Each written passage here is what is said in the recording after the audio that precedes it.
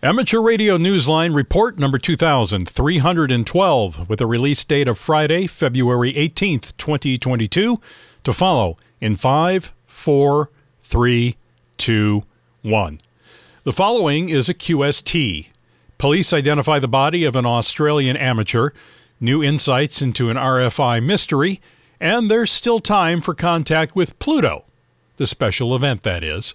All this and more as Amateur Radio Newsline report number 2312 comes your way right now. From around the world, this is Newsline, Amateur Radio's independent, on-the-air news and bulletin service. And now reporting from Valparaiso, Indiana, here's Paul Brown, WD9GCO. We begin this week's report with the tragic conclusion to a missing persons story reported here on Newsline 2 years ago. The bodies of an amateur radio operator and his companion have been positively identified. Graham Kemp, VK4BB, brings us that story. Russell Hill, Victor Kilo 3, Victor Zulu Papa, and Carol Clay disappeared 2 years ago in the Victorian bushland where the two had gone camping. The last message heard from Russell was on March the 20th of 2020 when he made a QSO on one of the HF bands reporting his location at Wononga Valley in the Victorian Alps.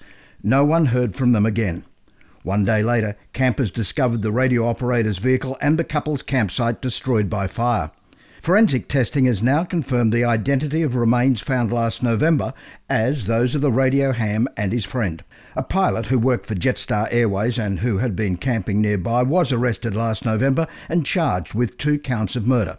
The pilot, Greg Lynn, 55, is due in court in May. Police have described the couple's disappearance as one of their most high-profile cases.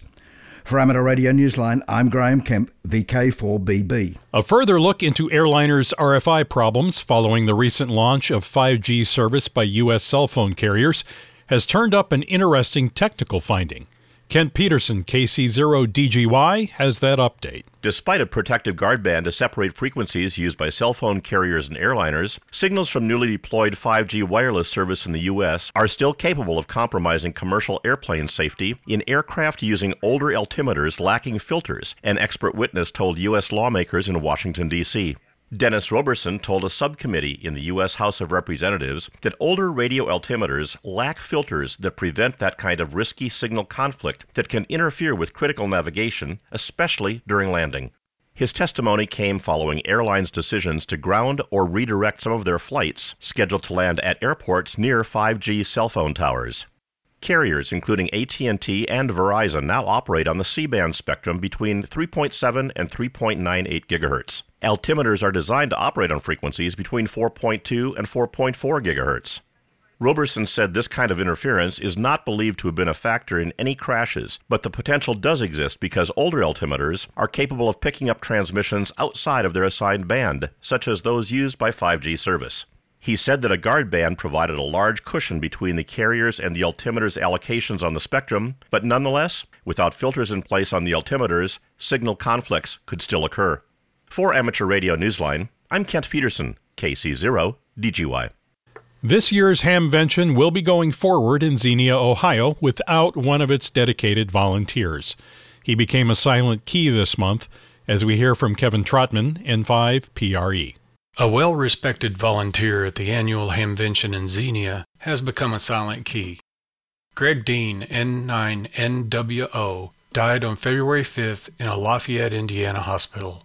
According to QRZ.com, Greg was a veteran of the U.S. Army National Guard and Army Reserve with tours in Desert Storm, Bosnia, the Gulf War, and Afghanistan. Licensed since 1968, he belonged to the Quarter Century Wireless Association and the Straight Key Century Club.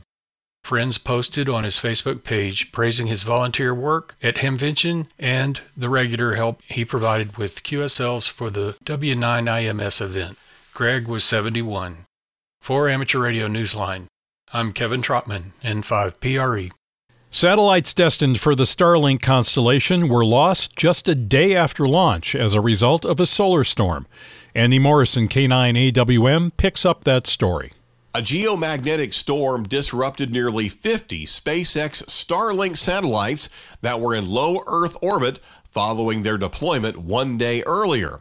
The satellites went into safe mode to minimize atmospheric drag's effects on their orbits, but Starlink said as many as 40 of them would likely be lost, becoming little more than space debris when they dropped out of their allocated orbit.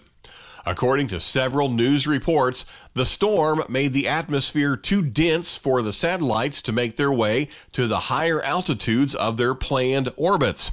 The February 3rd launch sought to add the new satellites to the 2,000 or so already in the Starlink constellation, providing space-based internet access.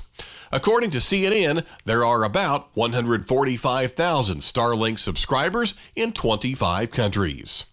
For Amateur Radio Newsline, I'm Andy Morrison, K9AWM. Even as the London BBC Radio Group marks 100 years of British broadcasting by operating its special event station, GB100 BBC, a second group of hams in the UK is creating its own party. Jeremy Boot, G4NJH, brings us those details. The Chelmsford Amateur Radio Society is marking the centenary this month of a programme aired on the 14th of February 1922, 100 years ago, from a hut not far from Chelmsford. Preceded by the familiar station announcement of "This is to Emma Tock," the programme itself featured talk and occasional piano music, all transmitted at 200 watts on a frequency of 4 to 8 kilohertz. This entertainment broadcast helped bring about the creation of what was to become the BBC in 1922. The Chelmsford hams will be on HF, VHF and UHF and are operating all month as GB1002MT. They will confirm QSOs via EQSL and Logbook of the World only. For Amateur Radio Newsline, I'm Jeremy Boot, G4NJH. AMSAT South Africa is looking for presenters for its virtual symposium being held in July. Jason Daniels, VK2LAW, has that story. With the COVID-19 pandemic still a major concern, AMSAT South Africa will be holding its annual Space Symposium as a virtual event again this year. The one-day event will take place on Saturday the 23rd of July, showcasing the theme Space, the next frontier for expansion of amateur radio. Organisers are still seeking proposals for papers and are asking that all prospective presenters send in their submissions by the 31st of March. Each presenter will receive a time slot of 20 to 30 minutes and will be given a 10-minute period for questions and answers. Topics may range from the basics on how to use handheld transceivers to work satellites, all the way to more complex issues such as building satellites or conducting space research with a space weather station. Accepted presentations are due in by the 1st of July in Microsoft Word or PowerPoint format. For details, email organisers at admin@amsatsa.org.za. For Amateur Radio Newsline, I'm Jason Daniels, VK2LAW. Want to work Pluto? Well, there's still time, and it's not the kind of DX contact you think. Here's Randy Sly, W4XJ, to tell you how. When tuning across the ham bands, you never know what you'll encounter. This week, for instance, you might hear operators talking about the planet Pluto and its discovery. The Northern Arizona DX Association is again hosting its annual Pluto Anniversary Countdown, celebrating the discovery of the planet by Clyde Tombaugh in 1930. This is the second year for the special event from the Lowell Observatory in Arizona. The special event will end in its centennial year of 2030. You may hear stories like some from last year, when contacts talked about meeting the famed astronomer at their grade school, at star parties, or through an astronomy course. One contact, Uno Carlson, KC3EJS, was an aerospace engineer and part of the team for the New Horizons project that did a flyby of Pluto in 2015. Look for Whiskey 7 Papa on the air through February 21st. You might even have a chance to talk with Doug Tombaugh, N3PDT, nephew of the man whose discovery changed a bit of how we look at our galaxy. Doug and 4 other hams are operating as W7P/0. For Amateur Radio Newsline, I'm Randy Sly, W4XJ. Time for you to identify your station. We are the Amateur Radio Newsline, heard on bulletin stations around the world, including the KB3 AWQ repeater in Williamsport, Pennsylvania, Thursdays at 9 p.m. Eastern Time.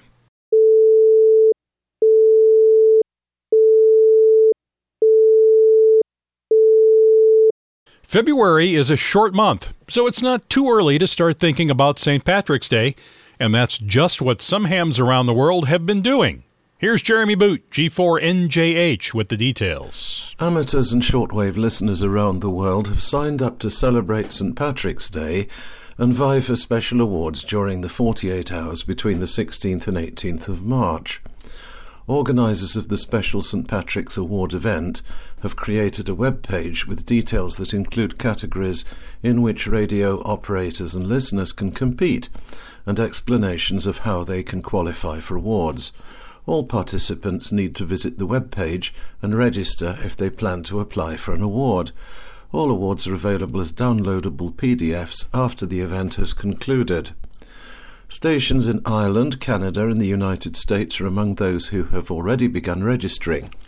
The website lists when they will be on the air and in what modes, including DMR, PSK, and even on the Ham Shack hotline. The website is stpatricksaward.com. That's stpatricksaward, all one word, .com. For Amateur Radio Newsline, I'm Jeremy Boot, G4NJH. If you're an engineer with some free time to devote to two of AMSAT's projects, you might just be one of the volunteers they're looking for. Jack Parker, W8ISH, brings us the details. If you're interested in being part of AMSAT's all-volunteer team working with its Fox Plus and Golf CubeSat programs, AMSAT is interested in hearing from you. The Fox Plus program needs an electrical engineer with RF experience who can help design and build the RF communications for the low Earth orbit CubeSats. Candidates should be familiar with analog and digital communication protocols and will be working with digitally synthesized audio for FM modulated VHF, UHF, SHF, voice and telemetry channels. The Fox Plus and Golf CubeSat programs also need mechanical engineers whose responsibilities may include analysis of thermal characteristics of the CubeSat and oversight of the environmental testing procedure. AMSAT requires U.S. citizenship or proof of permanent residency for all candidates for these volunteer positions. CubeSat experience and a ham radio license is also preferred, but not necessary. For details, send an email to volunteer@amsat.org. For Amateur Radio Newsline, I'm Jack Parker, W8ISH. There's a big contest planned in Romania to test youngsters' amateur radio direction-finding skills, and the time to sign up is now. Ed Durant, DD5LP, tells us how. Letters of intent are due soon for teams wanting to participate in the 4th IARU World Youth Amateur Radio Direction Finding Championship, which is being held this summer in Romania. The event is being hosted by the Romanian Federation of Radio Amateurs. All applications must be sent no later than March 1st to the email address wyac2022@gmail.com. The championship will take place June 29th through July 3rd and will include hunts on 80 and 2 metres along with an 80-metre sprint. Saturday will see the awards ceremony and a hamfest. For Amateur Radio Newsline, I'm Ed Durant, DD5LP. In the world of DX, if you consider working China to be an Olympian-style challenge, here's your chance. The Chinese Radio Amateurs Club has activated a special event station operating on CW, single sideband, and FT8 in support of the Beijing 2022 Olympic and Paralympic Winter Games. Hams will be calling QRZ until the end of the Paralympic Winter Games. The call sign is BY1CRA/WO22. The QSL manager is BA4TB. See QRZ.com for available awards. Be listening for Rod DM4AO, who is on the air from Cabo Verde as D44AO until the 25th of February. He is using mostly CW and operating on 80 through 10 meters. He will participate in the ARRL CW DX contest on February 19th and 20th. See QRZ.com for QSL details. Listen for Yuri, VE3DZ, operating from Martinique as FM/VE3DZ until the 24th of February. He will be using the call sign TO4 Alpha in the ARRL CWDX contest. QSL to his home call sign or via club log. Carol OK2WM and Vlad OK2WX are on the air from Inahura Island, Maldives as 8Q7WM and 8Q7WX until March 8th. Listen for them on 160, 80, and 40 meters using CW and single sideband. Send QSLs to their home call signs. In a small town made world famous by a railroad property on the classic American board game Monopoly, they're getting ready to celebrate 100 years of radio activity. Amateur Radio Newsline's Mark Abramovich, NT3V, has our final story for the week. It's a centennial being marked by more than candles on a cake. The Reading Radio Club in the town of Reading, Pennsylvania, about 55 miles north and west of Philadelphia, is reflecting on its past and hopes for the future. Joe Pietraszynski, Alpha Charlie 3 Delta India, is the club president. He said a small community of wireless radio hobbyists in Reading were part of ham radio's infancy. 30 people or so that were experimenters. And in fact, back in those days, they used what they call spark gaps. West Reading resident William Wagner was listening at the right time. Titanic had a spark gap transmitter. In fact, one of the local hams had heard the distress call. Wagner became the first Reading area resident granted a federal ham radio license, 3KL, in 1913. The group's history records Harold Landis, 3LP, who also got his license just after Wagner, as gathering a group of hobbyists to form the Reading Radio Club in 1921. They gained official recognition in 1922 when the club affiliated with the American Radio Relay League. Pietraszynski said, like many radio clubs, interest and membership has had its ups and downs. I think we're on a cycle now where more and more interest is coming in. Youth are where ham radio is going to wind up being. What kind of impact will they have? The next 100 years may hold the answer. For the Amateur Radio Newsline, I'm Mark Abramovich, NT3V in Reading, Pennsylvania. With thanks to AMSAT, Chelmsford Amateur Radio Society, CQ Magazine, David Behar, K7DB, DXWorld.net, the IARU, Ohio Penn DX, QRZ.com, QSO Today, Radio Society of Great Britain, the St. Patrick's Award, South African Radio League, SOTA, Southgate Amateur Radio News, shortwaveradio.de, the Wireless Institute of Australia, and you, our listeners. That's all from the Amateur Radio Newsline. You can write to us at newsline@arnewsline.org. We remind our listeners that Amateur Radio Newsline is an all-volunteer nonprofit organization that does incur expenses for its continued operation. If you wish to support us, please visit our website at arnewsline.org and know that we appreciate you all. For now, with Karen Eve Murray, KD2GUT at the news desk in New York, and our news team worldwide, I'm Paul Brown, WD9GCO in Valparaiso, Indiana, saying 73. And as always, we thank you for listening. Amateur Radio Newsline is copyright 2022. All rights reserved.